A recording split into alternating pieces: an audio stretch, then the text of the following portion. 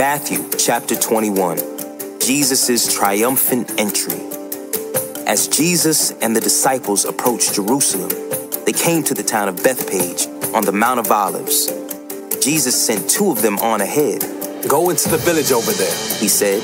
As soon as you enter it, you will see a donkey tied there, with its colt beside it. Untie them and bring them to me. If anyone asks what you are doing, just say, the Lord needs them, and he will immediately let you take them. This took place to fulfill the prophecy that said, tell the people of Jerusalem, look, your king is coming to you. He is humble, riding on a donkey's colt. The two disciples did as Jesus commanded. They brought the donkey and the colt to him and threw their garments over the colt, and he sat on it. Most of the crowd spread their garments on the road ahead of him, and others cut branches from the trees and spread them on the road. Jesus was in the center of the procession, and the people all around him were shouting, Praise God for the Son of David. Blessings on the one who comes in the name of the Lord. Praise God in highest heaven. The entire city of Jerusalem was in an uproar as he entered. Who is this? They asked, and the crowds replied, It's Jesus, the prophet from Nazareth in Galilee.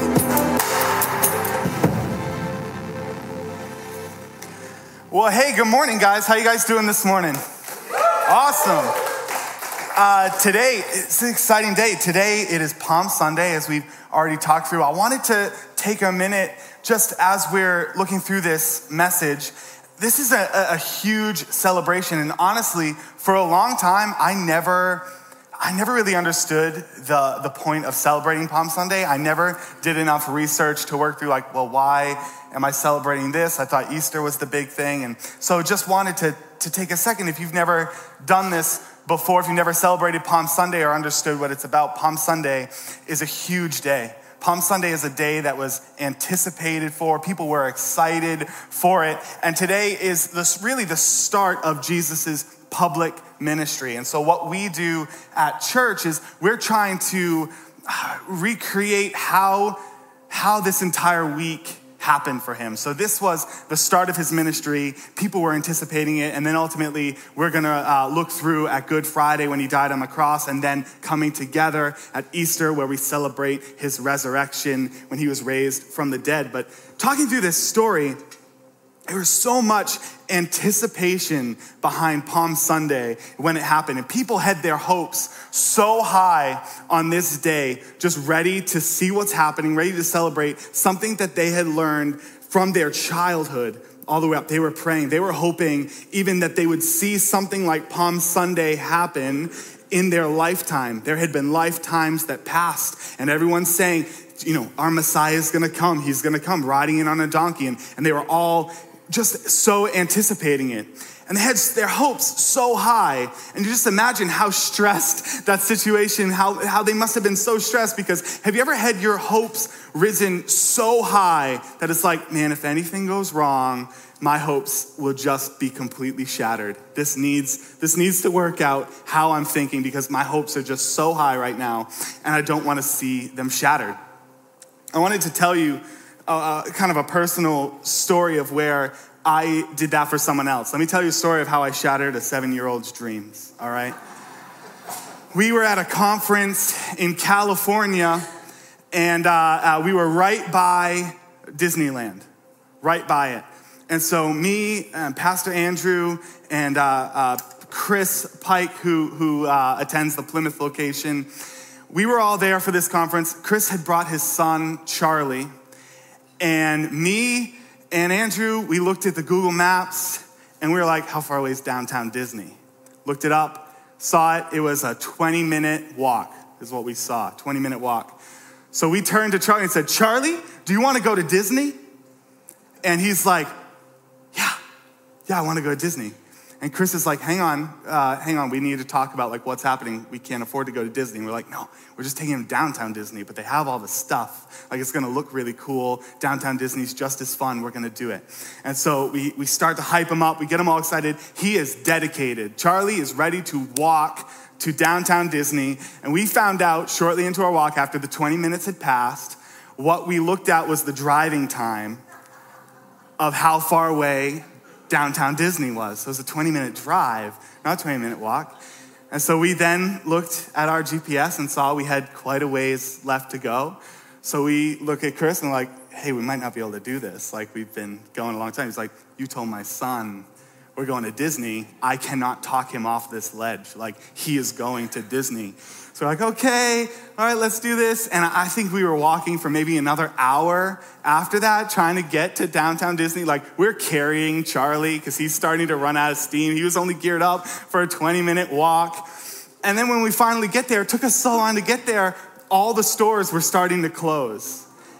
So we got in, we're getting through security, like it's dark, the lights are shutting down, all the little kiosks in the way there, they're closing their gates, and we're walking around, and finally the only thing left open was the Lego store.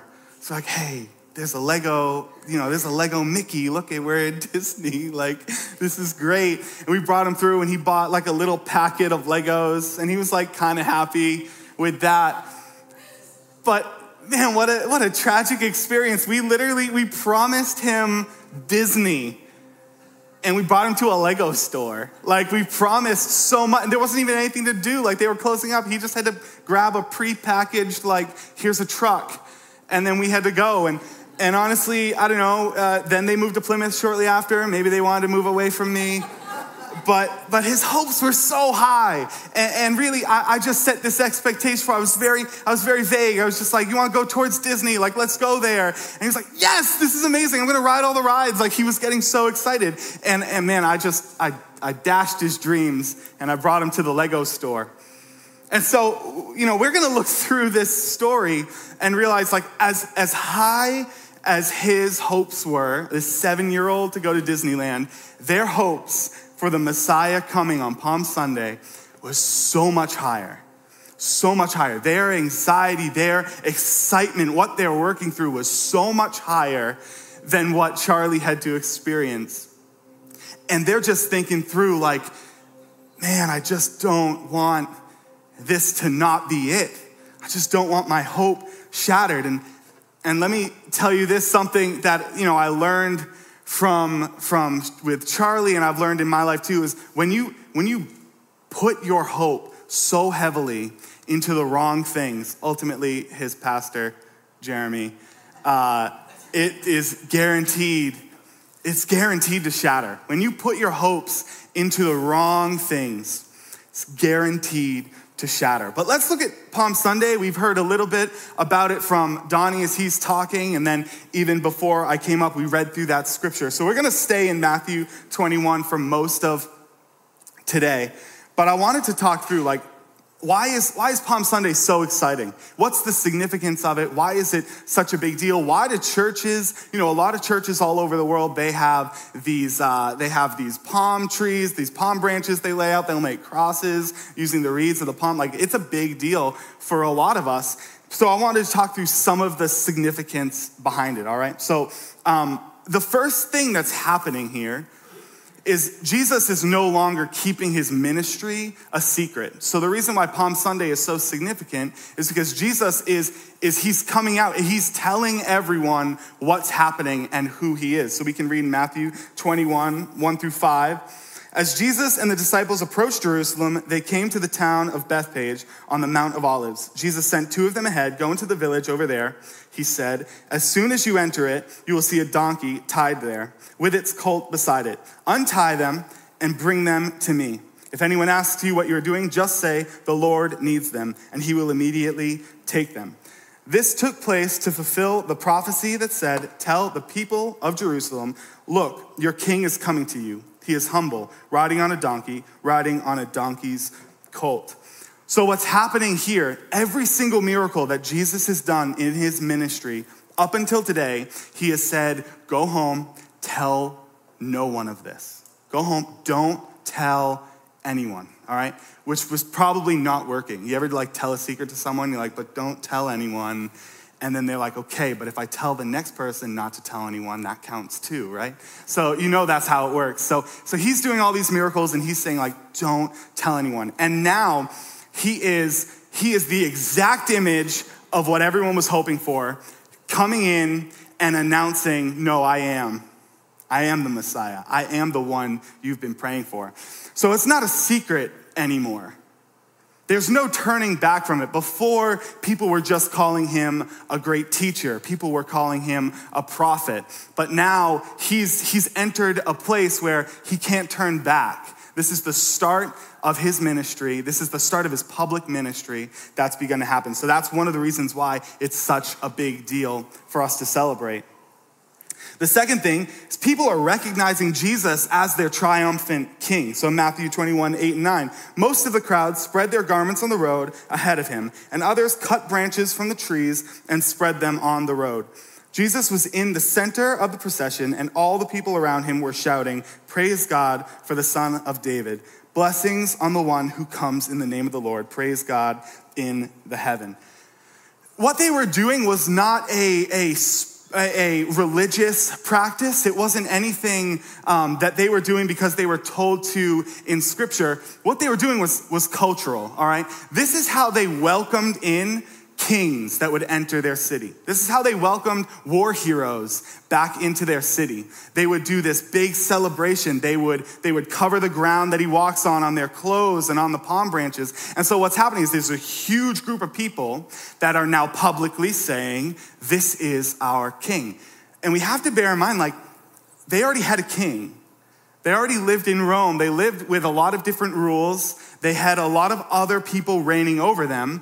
And how would you feel if you were a leader of a city and all of a sudden you see them welcoming in someone you've never seen before as if he's a king, as if he's a war hero? He hasn't even done anything yet. Why are they celebrating this? This is something that's huge, something that's dangerous for them to be doing, to be recognizing publicly, in front of the people who were ruling over them, saying, "This is our king, this is the person." So for this crowd, it was dangerous, but they were so excited that they were celebrating it. And one thing I think that we think through as well to remember, you can tell by the way they're welcoming him too, where their mindset is headed as to who the Messiah was and what he would do. That's how they welcomed kings, but it's also how they welcomed war heroes. All right? So already we can begin to see what they're celebrating. Well, it might look a little different than what Jesus ends up actually doing. And the third thing that happens that's so significant for Palm Sunday is Jesus begins his rule. Like, he begins acting different. He acts like a king. In Matthew 21, 12 through 14, Jesus entered the temple and began to drive out all the people buying and selling animals for sacrifice. He knocked over the tables of the money changers and the chairs of those selling doves. He said to them, "The scriptures declare, my temple will be called a house of prayer, but you have made it a den of thieves." The blind and the lame came into the temple and he healed them. So what happened? He walked in, he celebrated as a king. He goes to his palace, the temple. That is the place of worship for God. He goes there and he cleans house. He kicks everyone out and he starts healing people. He starts restoring people. And so what he's doing, he just walked in, made a huge entrance, goes to his castle and starts ruling. And so that's what we see all in one day. He went from, don't tell anyone, here's a healing. Don't tell anyone, here's a healing, to taking on his rule. So this is really the start of him becoming king over the nations, king over everything that is created. And right after, and this is really the start of his ministry. His plan never really changed, right? It was always to die for our sin, and I think there's an amazing lesson that we can learn from that. But today what I want us to learn from are the people in the crowd. They are so excited and so hopeful and so anxious for what's happening.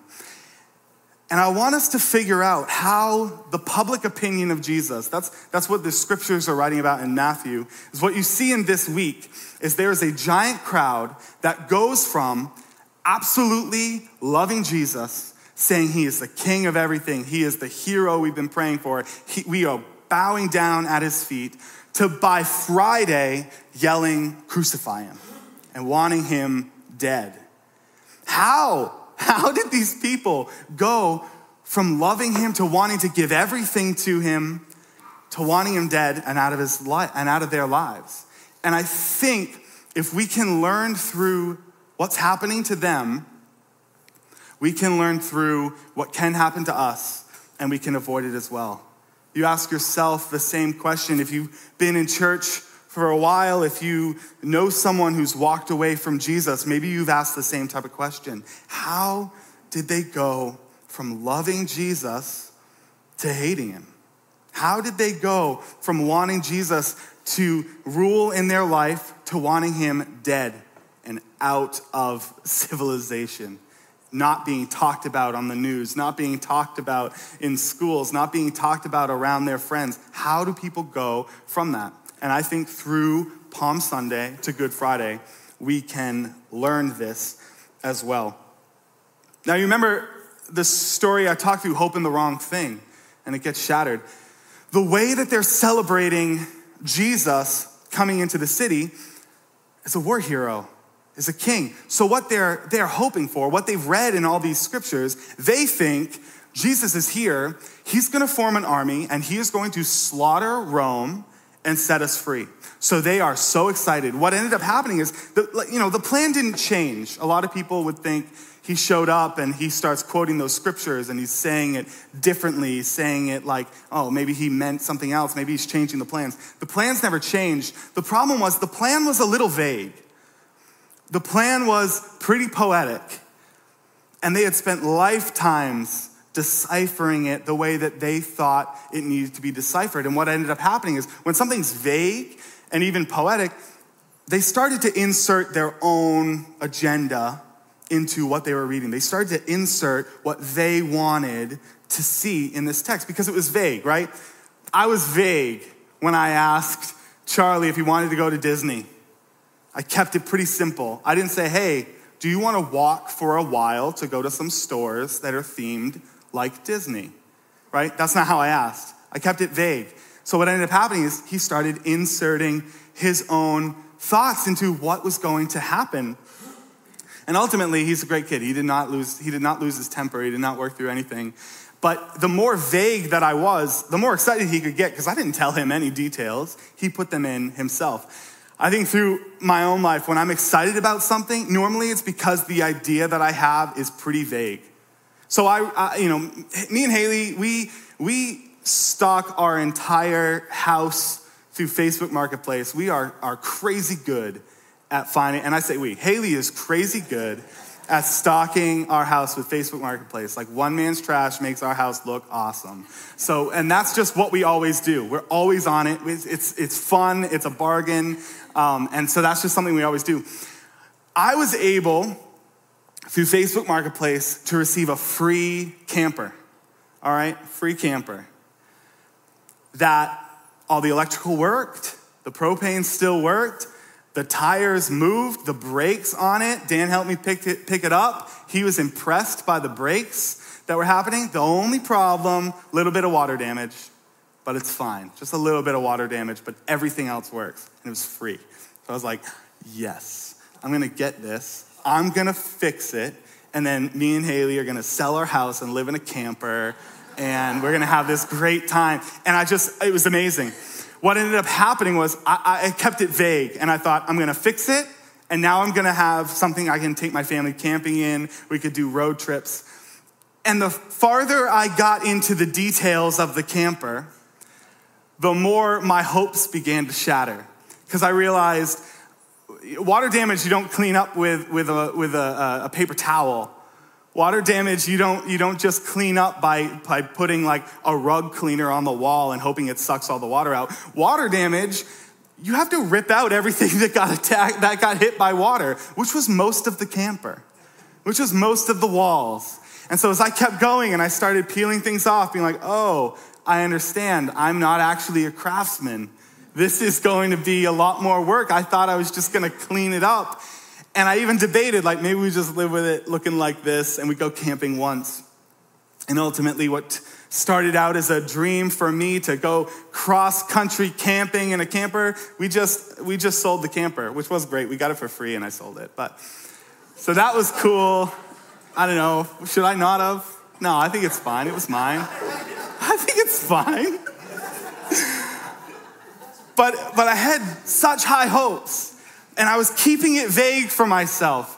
I knew, right? I called friends who've done it before, and they're like, I don't know, man. I don't think you want to. I'm like, no, it's fine. Hang up. Like, it's fine.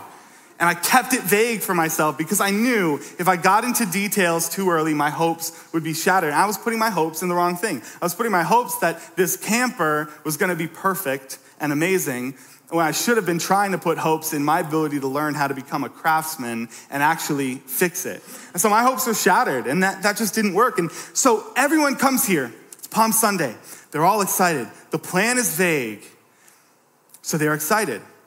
And every step that Jesus takes and everything he walks through, he starts to get more and more specific.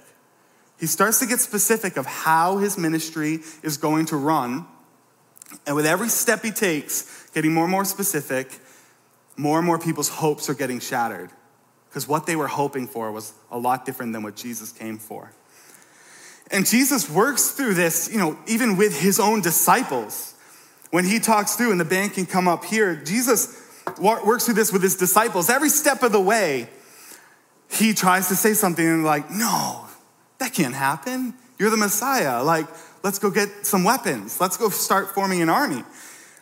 And so let's read this scripture really quick to see, like, even him working through it with his disciples, verses 16, 21 through 23. From then on, Jesus began to tell his disciples plainly that it was necessary for him to go into Jerusalem and that he would suffer many terrible things at the hands of the elders, the leading priests, and the teachers of the religious law. He would be killed, but on the third day, he would be raised from the dead. But Peter, this is one of his disciples, this is someone who's following him closely, he thought that the Messiah was going to be the conquering hero that just slaughters Rome.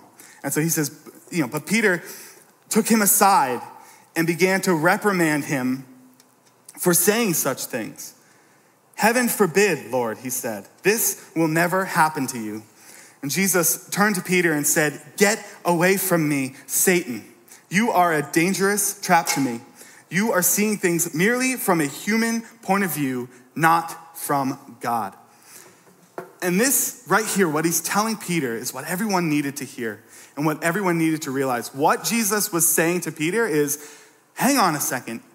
You need to let me rule the way that I'm going to rule, because it's better for you. I have a God perspective on your life, and you're telling me how I need to conquer these things. You need to let me rule the way that I'm going to rule. And I think that understanding right there is what that crowd could not process on Palm Sunday. It's how they went from worshiping him to wanting him dead, because they didn't want him to rule the way he wanted to rule.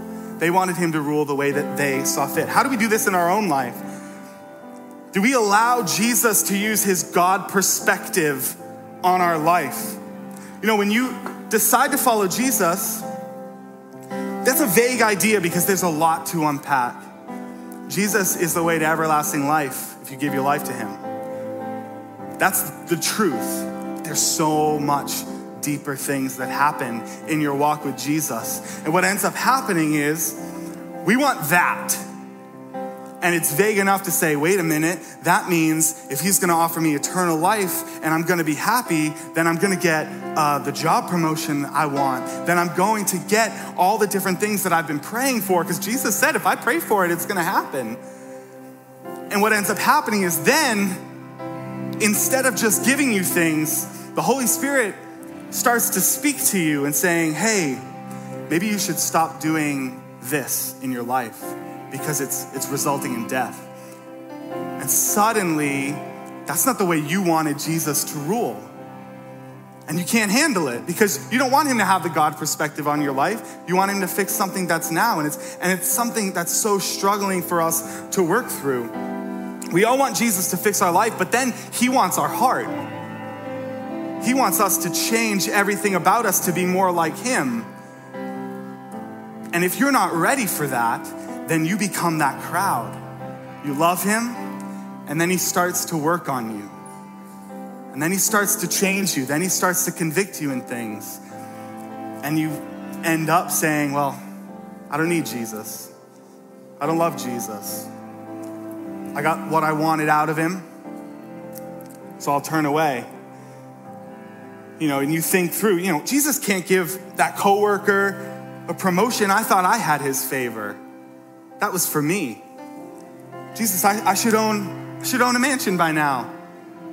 I've given to you. I've served you. I should have more. And Jesus, why do I need to give this up? Don't you want me happy? Don't you want me to have a happy life? And suddenly, the more specific the Holy Spirit becomes, the harder it is for us to insert our own motives. The harder it is for us to insert our own beliefs. And the Holy Spirit is a close and intimate person for every single one of us. And the more you let him transform you, the more life-giving you'll feel. But that's always hard. And preparing this message, reading through Psalms, I just believe that there was something that God wanted you to hear today as we're entering Holy Week, as we're going to observe him getting killed on the cross and raising from the dead. We need to let Jesus rule the way that Jesus rules in our own life. We need to be ready for whatever he may speak to us, for whatever he can work through. Jesus could overthrow the Roman government like they wanted and set them free from what they had, but he wanted you to be free as well. He had a God perspective of the plan. He didn't want to just save those people. He wanted to save them and us. It's better for us that way. Jesus could make your life perfect here on earth, but he wants you to have a perfect eternity with him. It's better for you that way. His plan is always better. Something that the people on Palm Sunday could never understand that they needed to. His rule is not of armies and splendor, but of lowliness and servanthood. He doesn't conquer nations, he conquers hearts and minds. His message is not of temporal peace, but peace with God. And you need to press into this tension. You need to press into this when you're starting to feel like, well, maybe church isn't for me. Press into why you're feeling like that. Work through it. That is the beginning of what we call at church conviction. And that is the Holy Spirit starting to reveal things to you that you need to work through for a better life, for a better eternity. So we're gonna observe that, and what I want you to do, I want us to never identify with the crowd of Palm Sunday what happened on Friday. I want when Jesus speaks in your life for you to praise his name. For when Jesus to move, I want you to respond and say, what else do I need to change? What else do I need to do, God? And I guarantee you something will change in your life. You will be closer to God than ever before. Maybe everything won't be answered for you here, but you will have a connection to God like you've never had before. If you have immediate obedience in him and you allow him to rule the way that he's going to rule. So I'm gonna pray. Why don't you stand to your feet? And we're gonna worship.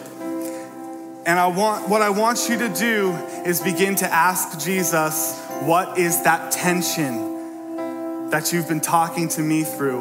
What are the convictions that I need to work through? How do I let you rule the way you want to rule? And how can I better celebrate your resurrection and acknowledge that your plan will always be better than mine? Let's pray. God, we love you so much. We thank you for who you are. We thank you that you always have a plan. We thank you that you have a perspective on our life that we could never have. Not only that, but you share that perspective with us. And I just pray right now that our hearts would be open to the perspective of life that you have for us. Would you speak to us? Would you allow us to just let you rule Would you help us to let you rule the way that you will rule in our hearts, in our cities, in our workplace, in our families, God. Help us to put our hope in the right thing so that when you get specific, we are ready. We love you. We thank you for beginning this public ministry on Palm Sunday, for clearing out the temple, for taking rule, and for showing us how to be obedient to God. And we cannot wait to celebrate your resurrection next week, God. We pray all this in Jesus' name, amen. Why don't we sing and worship together, and then we'll dismiss.